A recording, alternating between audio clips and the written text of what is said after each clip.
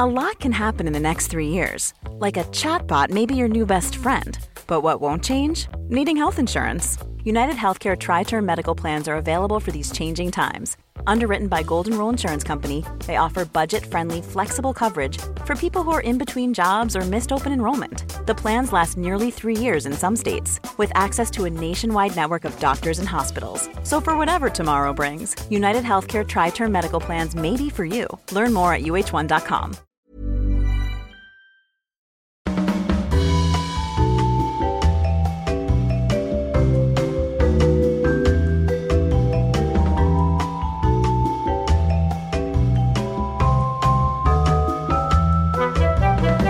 Tuttu jengi jälleen kasassa, Petra, Riina ja Jenni. Tervetuloa meidän kanssa Afterworkille. Kiva nähdä teitä, mimmit. Voin myös. Tänään puhutaan semmoisesta tunteesta, mikä on tuttu varmasti kaikille jo lapsuudesta lähtien, nimittäin kateus. Oletteko te ollut teidän sisaruksille kateellisia? Mä tiedän, että teillä molemmilla on siskoja, eikö niin? Ja Jennillä on veljeä ja Riinalla sitten siskoja. Onko tuntenut sisaruskateutta? No mä veikkaan ehkä siitä, kun mulla on sisko, niin ehkä siskojen välillä on kilpailu vähän eri tavalla ehkä kuin veljen kanssa. Niin ehkä pienempänä mä olin mun siskolle kateellisempi, kun tiedätkö, kun oli vielä niin kuin, kun sä olit semmoinen niin kuin lapsi ja mun sisko rupesi olemaan teini-iässä ja se rupesi olemaan vähän magea ja silloin oli niin kuin näitä siistejä juttuja ja se rupesi vähän meikkaa ja tiedät sä, että oli semmoinen oma elämä, niin silloin ehkä oli vähän kateellinen, kun ajattelin, että kun oli vielä lapsi ja halusi olla aikuinen niin kovasti, mutta ei ollut, eikä mun siskolkaan ollut aikuinen, mutta mä näin hänet tosi semmoisena esikuvana, niin mä sanon, mä näin, että esikuvana, niin sitä ei ehkä voi sanoa kateelliseksi, mutta ehkä. Ja sitten koska mä olin nuori, mun sisko sai aina kaikki lelut uutena ja mä sain nämä vanhat lelut ja pyörät ja sukset ja mitä sulla. Ja silloin mä olin kateellinen. Eli kyllä, kateutta olen tuntenut. Entäs Jenni? No mulla on ehkä ollut, siis voin kertoa, että varmasti on ollut siis näitä kateuden tunteita meillä sisarusrakkauden ohessa, mutta musta tuntuu, että ne kateuden tunteet mun tapauksessa, no ne on ollut varmaan just semmosia, jos toinen saa jotain ja sit itse ei saanut nyt jotain ihan yhtä hienoa tai ei saanut just jotain samanlaista tai mitä ikinä, siis semmoista perussettiä, mutta musta tuntuu, että mä oon myös tuntenut vähän kateutta siitä, koska mä oon vanhin lapsi ja mulla on 2 pikkuveliä ja musta tuntuu, että ne on aina päässyt monessa asiassa vähän helpommalla kuin minä. Koska silleen esikoisen rooli ei aina ole niin kiitollinen tuollaisessa niin kuin sisaruskatraassa, että sit pitää vähän niin kuin toimia esikuvana niille pienemmille ja sitten kuitenkin on semmoisissa just vanhempien kannalta edullisissa tilanteissa liian pieni sitten muihin asioihin ja sitten on aina vähän jotenkin väärän ikäinen omasta mielestään. Sä oot ollut uran uurtaja sun sisaruksille. Siis pioneeri. Kyllä. No mulla on vähän sama kokemus kuin Jennillä. Ei siinä mielessä, että mä olisin ollut se perheen vanhin sisaruksista, vaan mä olin just sen nuorin iltatähti. Ja mä oon saanut kyllä kuulla ihan aikuisiälläkin mun siskoilta, molemmilta siskoiltani, että mä olin ihan pilalle hemmoteltu. Ja että miten he oli kateellisia mulle siitä, että mä sain kaikkea. Koska kun he on asunut kotona ja elänyt nuoruutta, niin silloin oli vähän eri aika, oli lama ja ei todellakaan niin kuin synttäreille ostettu, tilattu mistään, tiettekö te leipomosta täytekakkuu, vaan ehkä tehtiin itse sellaista perinteistä kermakakkuu, mutta mun synttäreille tilattiin ja se on heistä ollut aikuisiälläkin, tiettekö te semmoinen niin kuin hankala paikka. Ja me ollaan tätä puitu niin pitkälle, että meillä on tullut ihan oikeasti rähinä, kunnes mä pistin sitten stopin. Mä oon silleen, että hei, mä en jaksa niin kuin kantaa, tiettekö te tätä teidän taakkaa mun niskassa, koska eihän mä voi sille mitään, että milloin on syntynyt. Eihän se voi vaikuttaa, niin. Ja tietysti täytyy silleen muistaa itse olla myös silleen omille vanhemmille armollinen, että mun vanhemmat on myös ollut siinä omassa tehtävässään ensimmäistä kertaa kohtaamassa niitä asioita mun kanssa, koska mä oon se vanhin lapsi. Niin, että ehkä nekin on vähän joutunut harjoittelemaan, että mikä on se hyvä tapa toimia. Ja mä oon ollut se harjoituskappale, jonka kanssa on kokeiltu juttuja ja sitten ehkä on opittu jostain omista virheistäkin ja ei ole toistettu niitä sitten muiden lasten kanssa. Tai en tiedä, ei he nyt ole mitään virheitä sen kummemmin tehnyt, mutta että se on niin kuin ymmärrettävää, että he myös harjoittelee sitä vanhemmuutta siinä samalla. Tuossa tuli mieleen, että mun ystävä, joka kun hän oli saamassa toista lastaan, niin sanoi, että niin, että hän on kuullut, että se on näin, että kun sä saat sen esikoisen, niin se on vähän kuin sä paistat lettuja. Että se eka on vähän se testilettu, se on aina vähän pieleen, mutta kyllä sen voi syödä. Ja sitten sen jälkeen on täydellisiä. No ei niin. siis tää oli, en mä yritä sanoa sulle mitään. Jenni on testilettu. Anteeksi, siis oli ihan hirveä. Mut hei, I turned out just fine. More than fine. Kyllä esikoisetkin pärjää ihan hyvin, mä oon siitä samaa mieltä.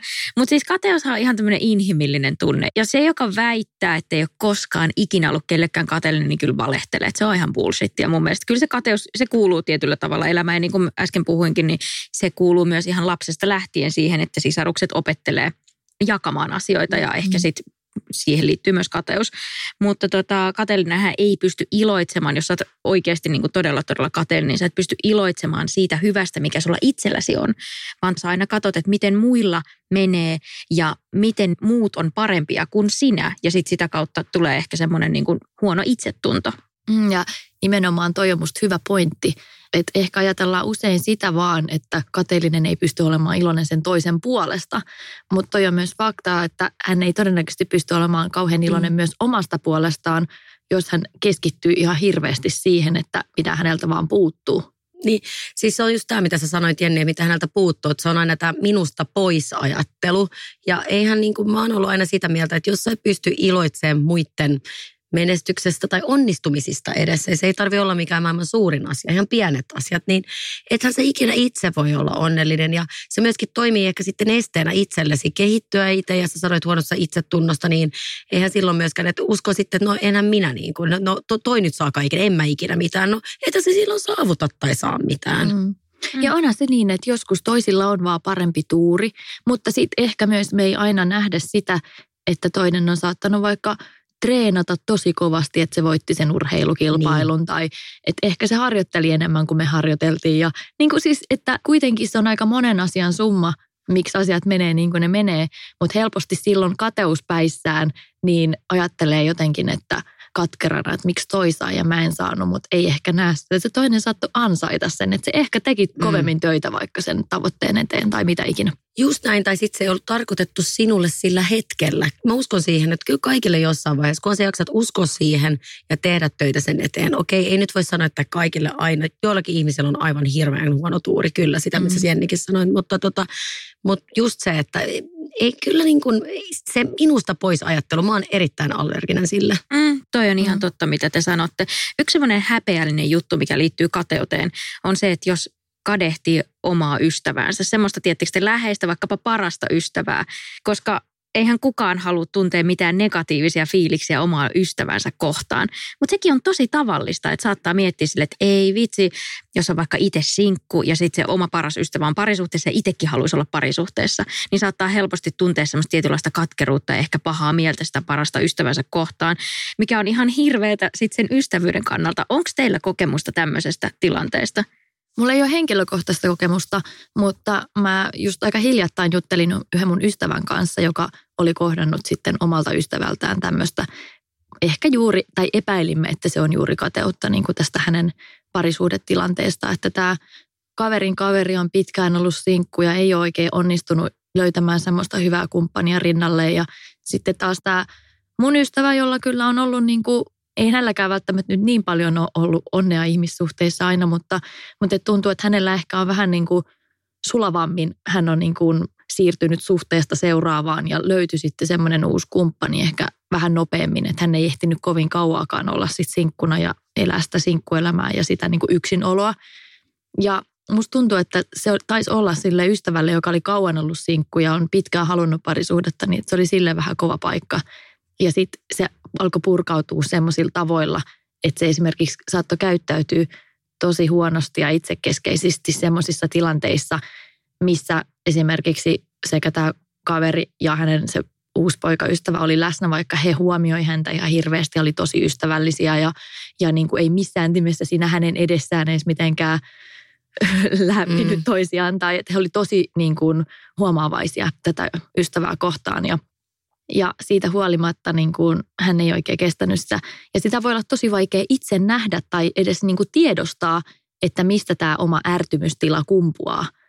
Ja sain semmoisen käsityksen, että he sai tämän keskusteltua läpi ja sovittua, mutta siinä oli niin kuin tulla aika paljonkin draamaa tästä syystä, koska se ystävä ei sitten itse ehkä pystynyt siinä tilanteessa näkemään, että hän käyttäytyi tosi huonosti.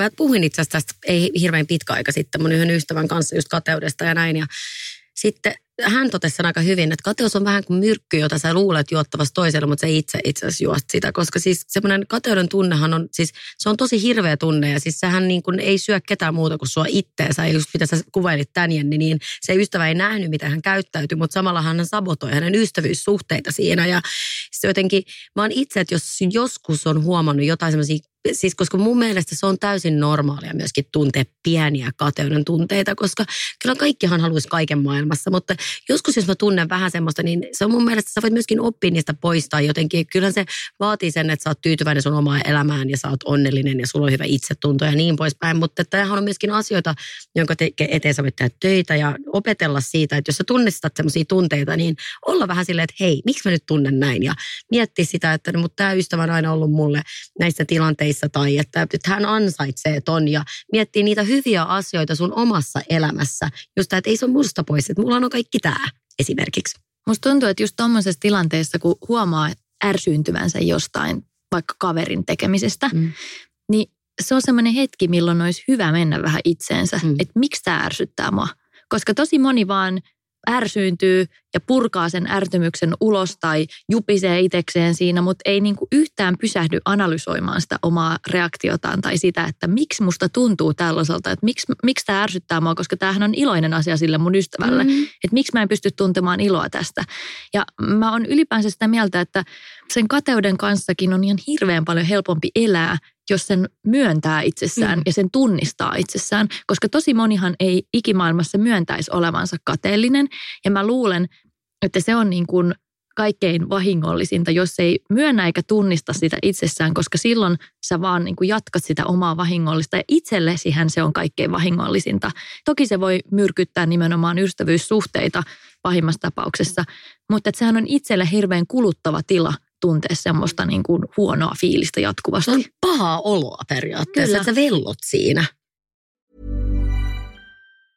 As a person with a very deep voice, I'm hired all the time for advertising campaigns. But a deep voice doesn't sell B2B, and advertising on the wrong platform doesn't sell B2B either. That's why if you're a B2B marketer, you should use LinkedIn ads. LinkedIn has the targeting capabilities to help you reach the world's largest professional audience. That's right. Over 70 million decision makers all in one place. All the big wigs, then medium wigs. Also small wigs who are on the path to becoming big wigs.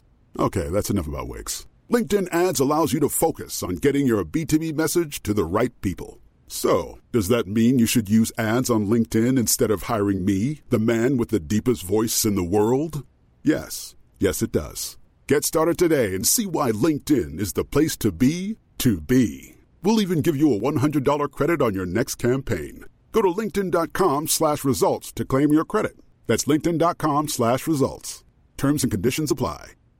Life is made up of many gorgeous moments. Cherish them all, big and small, with Blue Nile. Whether it's for yourself or a loved one, Blue Nile's unrivaled selection of expertly crafted fine jewelry and statement pieces help make all your moments sparkle.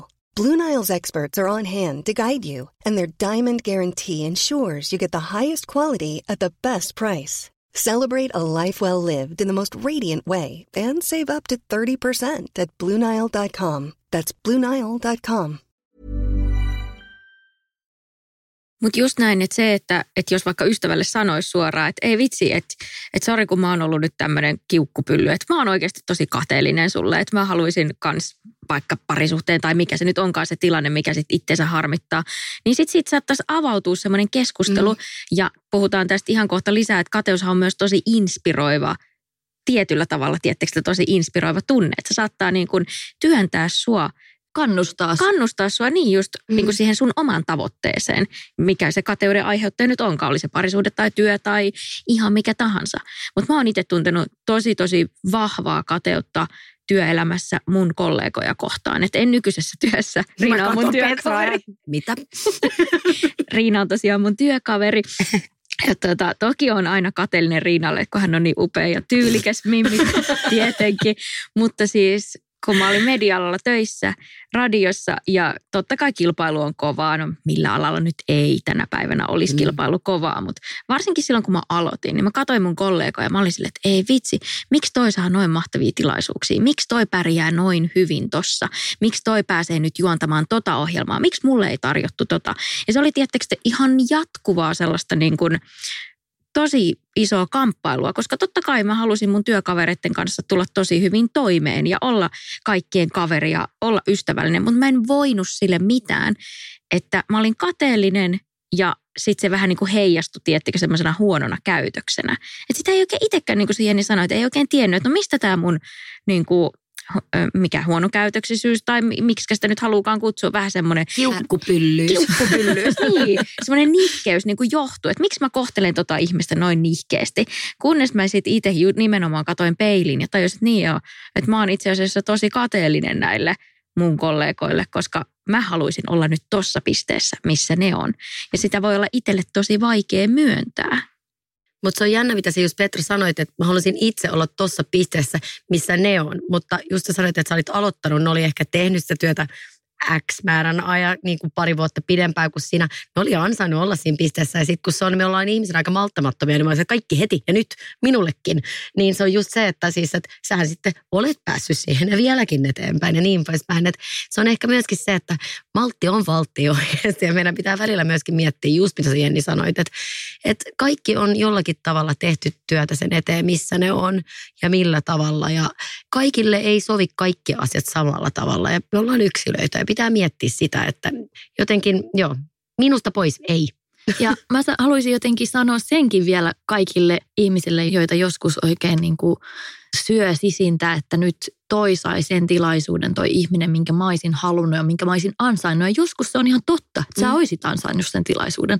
Mutta mitä mä oon itse huomannut elämässä, niin jos jaksaa silti puskea semmoisella hyvällä drivilla eteenpäin, niin kyllä niitä uusia ovia aukeaa. Se voi olla, että siellä on nurkan takana joku vielä parempi tilaisuus, joka on sulle paljon sopivampi.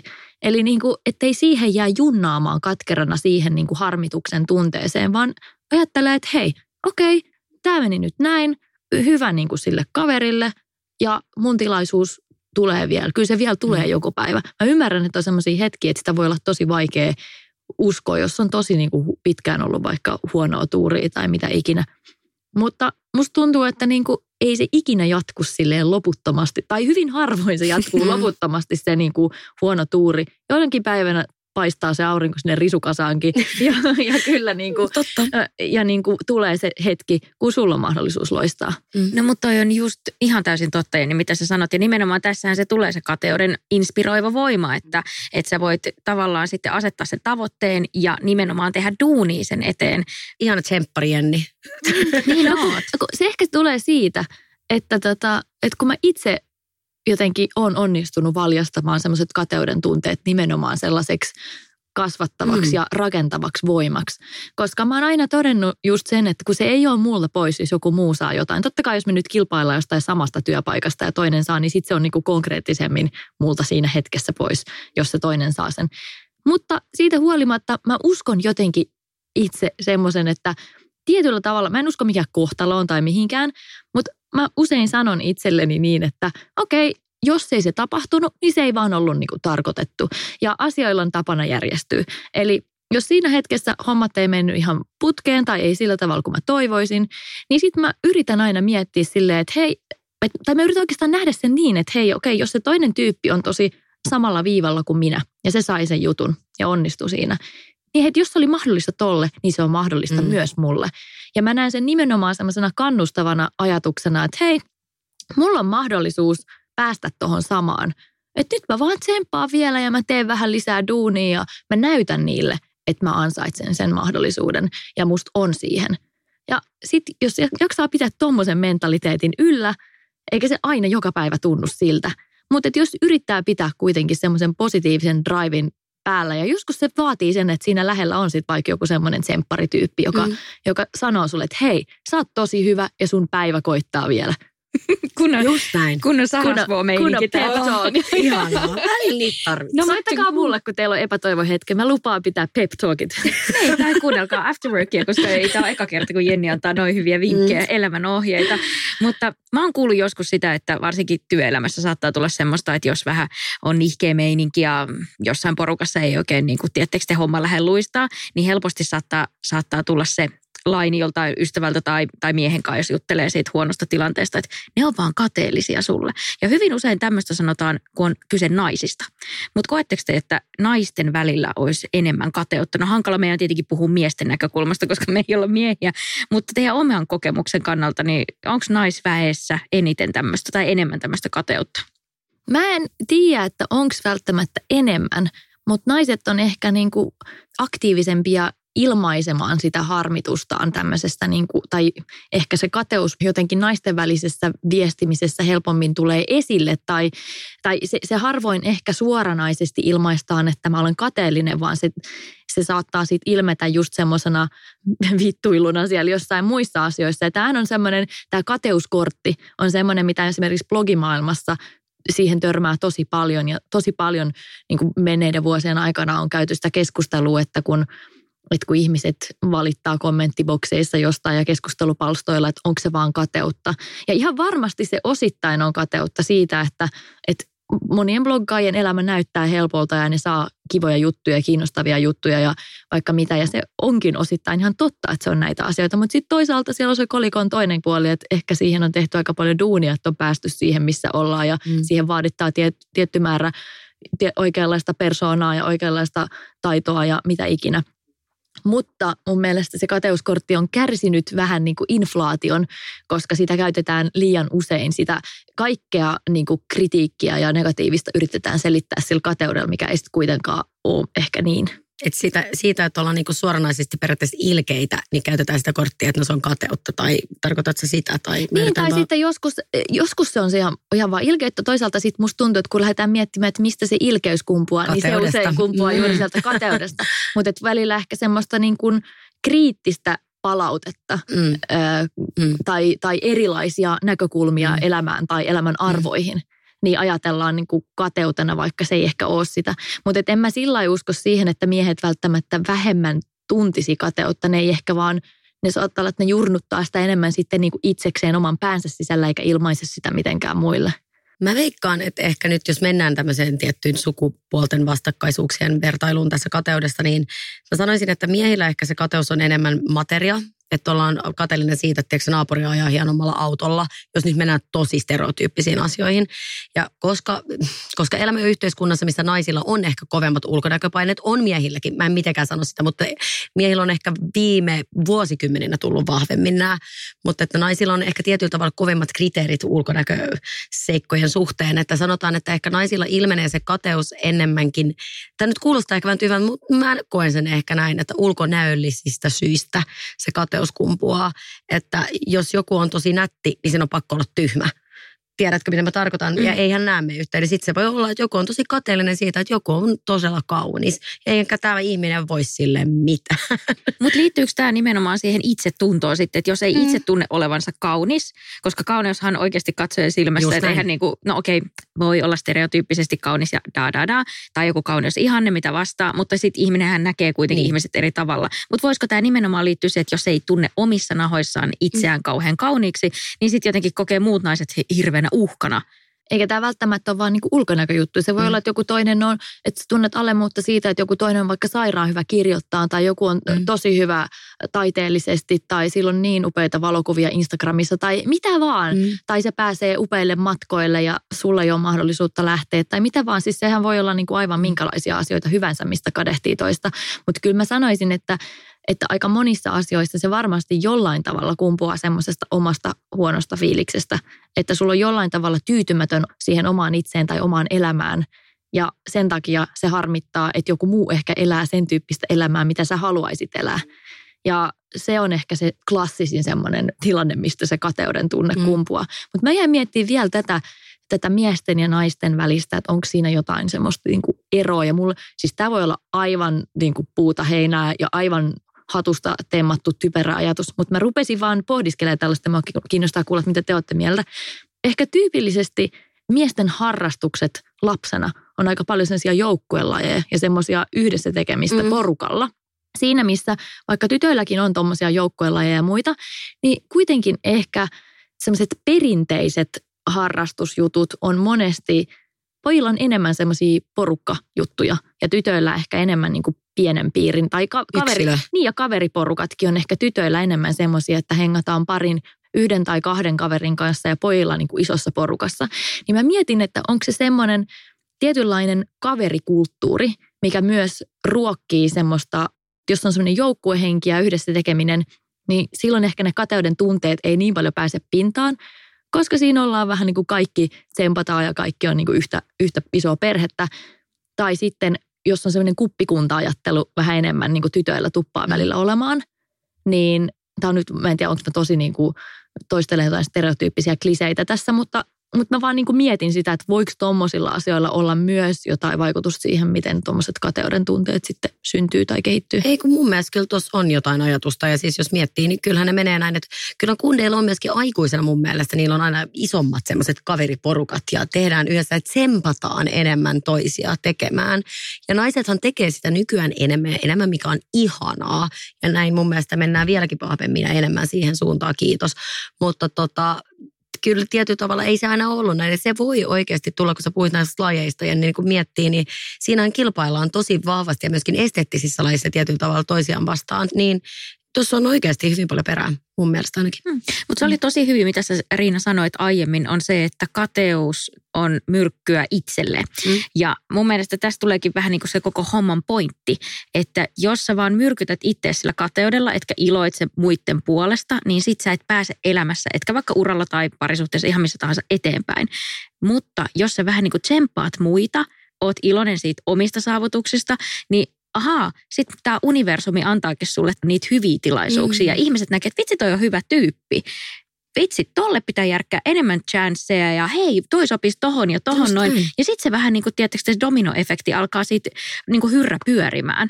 Mä en halua sanoa surullista, mutta siinä helposti käy niin, että se tyyppi, joka on kauhean katkera ja kateellinen, niin vaikka se ehkä itse ajattelisi, että se ei näy päälle päin, mutta kun se ongelma on just se, että jos ei se itse tunnista eikä hyväksy sitä kateuden tunnetta itsessään, niin silloin se näyttäytyy muille vaan semmoisena vähän niin kuin kyräilevänä ja niin kuin kiukkusena käyttäytymisenä, jolla muuten ei edes voi niin kuin ymmärtää, että miksi se käyttäytyy niin.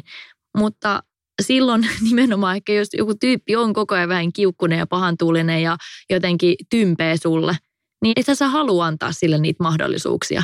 Jos se taas on niin kuin kiva ja tsemppaava ja positiivinen, en mä nyt sano, että ei saisi koskaan olla negatiivinen, mutta että jos se niin kuin myöntää, että ei vitsi, että mullekin olisi kyllä kelvannut toi mahdollisuus, minkä sä sait. Että mahtavaa, että sä sait sen, mutta kyllä mä vaan harmittaa, että mä en saanut. Niin on paljon helpompi tsempata ja myös sitten niin kuin olla sille ihmisille tukena ja se on niin kuin inhimillistä ja sellaista tyyppiä on paljon kivempi myös itse sit boostata, kun tulee semmoinen tilaisuus, että mä voisin antaa mahdollisuuden jollekulle. Niin totta kai sä annat sen mieluummin sille tyypille, joka on paitsi taitava, myös kiva.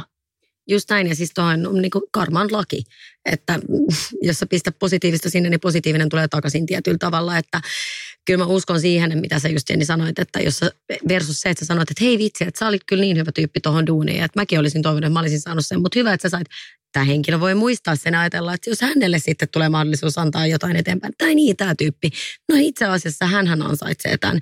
Että mä uskon siihen, että jos sä sanot sen universumille ja toivot sitä, sä saat sen takaisin. Jos sä koko ajan sitä negatiivista ja niin kuin mikä minusta on pois sinne universumiin jotenkin laitat, niin eihän se, että sä saa sitä hyvää, mitä sä toivot.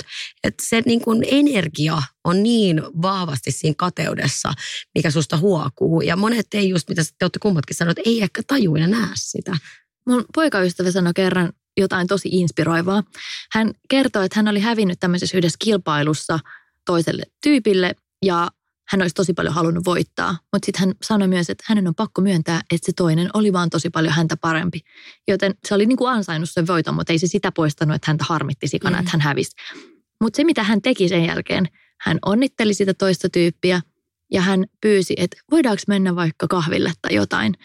Koska hänen ajatus oli se, että hei, toi tyyppi, se oli oikeasti mua parempi. mä voin oppia siltä. Just näin. Ja se halusi oppia siltä tyypiltä, miten se voisi tulla itse vielä paremmaksi. Ja musta toi on niin ihanan rakentava ajatus ja sellainen niin kuin, noinhan sitä pitäisi ajatella. Että se tyyppi, joka sai sen duunin, minkä saisit halunnut, niin tapaa se ja pyydä, että katsotte yhdessä sun CV:n läpi tai sen hakukirjeen, mitä siinä oli erilaista ja minkälaisia vinkkejä se antaisi sulle, että miten sä voisit tehdä vielä paremmin, koska se onnisti päihittää sut siinä hommassa, minkä saisit halunnut. Mutta kuulostaa sitten, että sun poikaystävällä on aika hyvä itsetunto. Kyllä. Koska oikeasti ihminen, jolle ei ole hyvä itsetuntoa, niin ei pystyisi ehkä tohon. Että tuntee niin kuin itsensä ja totesi, että tämä on paremmin kuin minä, mutta se ei lannista minua, vaan toi on huikeeta. Ja toihan vahvistaa myös sitä itsetuntoa, koska sitten sä kehityt ihmisenä, kun sä kuulet vinkkejä, miten sä voit parantaa omaa suoritusta tai mitä se nyt olikaan. Mutta tätä mä just sanon, että sitä omaa itsetuntoakin voi kehittää. Ja sillähän sä nimenomaan sitä parannat, että sä treenaat ja opit niitä uusia taitoja. Ja sä voit tuntea itse varmemmaksi ja paremmaksi, kun sä harjoittelet niitä juttuja. Ja toihan on yksi mahdollisuus, että sä hyödynnät sen, että se toinen pärjäs paremmin. Ja näet, että miten säkin voit hyötyä siitä sen toisen menestyksestä. Just näin.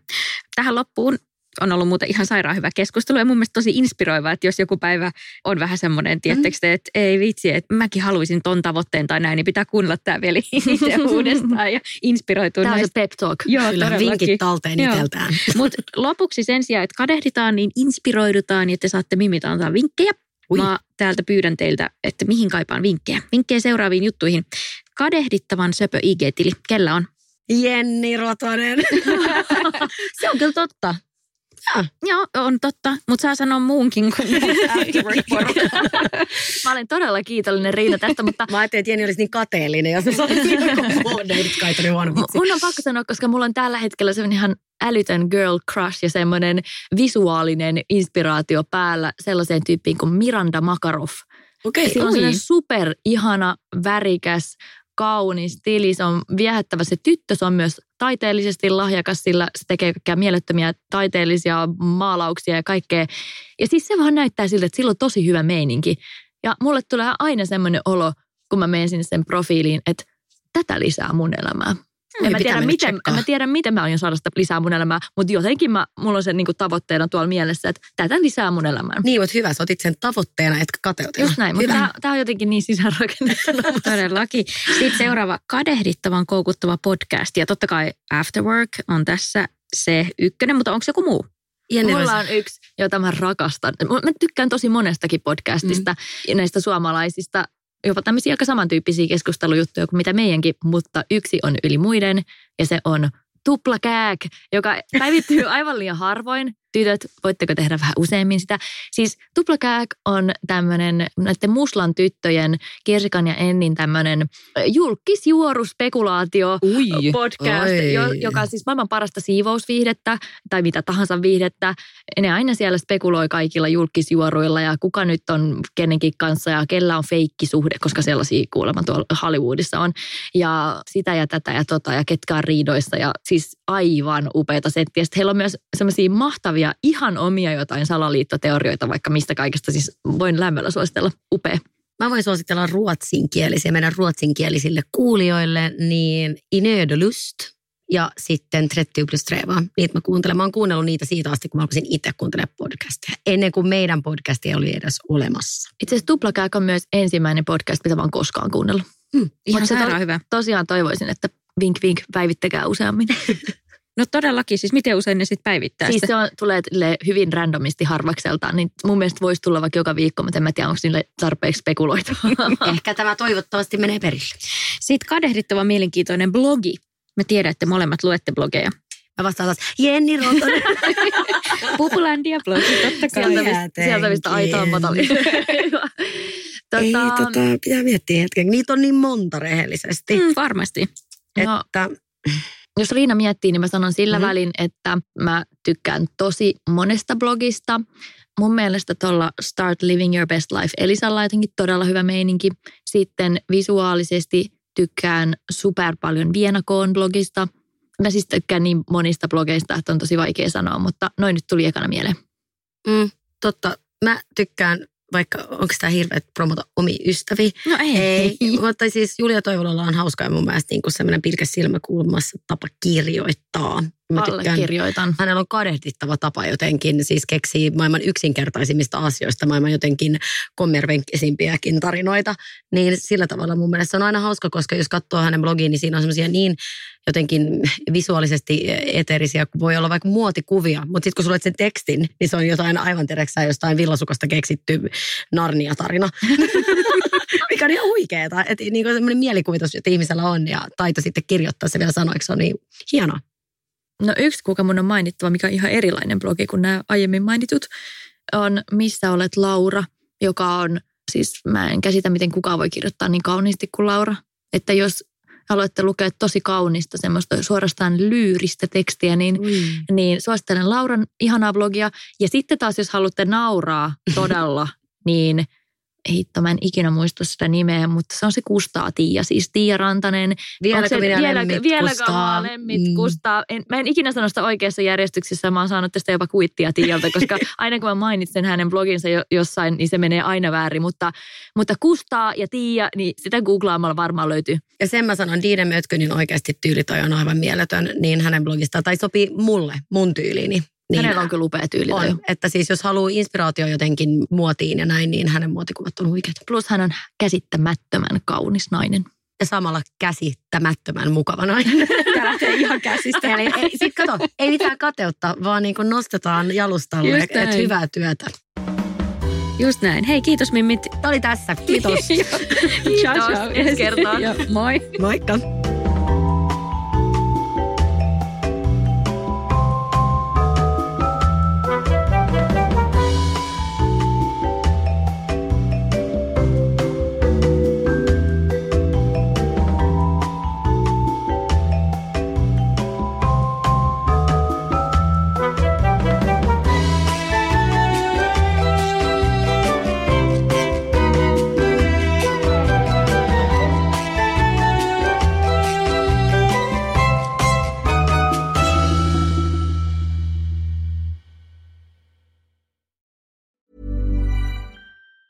Hey everyone, it's Jen and Jess from the beauty podcast Fat Mascara here to talk about Sol de Janeiro. So many of the beauty experts we interview on our show say that the key to great skin is to treat every inch of your body with the same attention you give your face. One of our favorite ways to do that is with Sol de Janeiro's Beija Flor Elastic Cream, a rich body cream that's clinically proven to boost collagen and has been shown to improve skin crepiness on the chest in just 2 weeks. Plus, it's scented with Sol de Janeiro's Charosta 68 fragrance. Sol de Janeiro is offering you 10% off your first order on soldejaneiro.com and free shipping with the code ACAST10. That's SOLDEJANEIRO, soldejaneiro.com, and use the code ACAST10 for 10% off.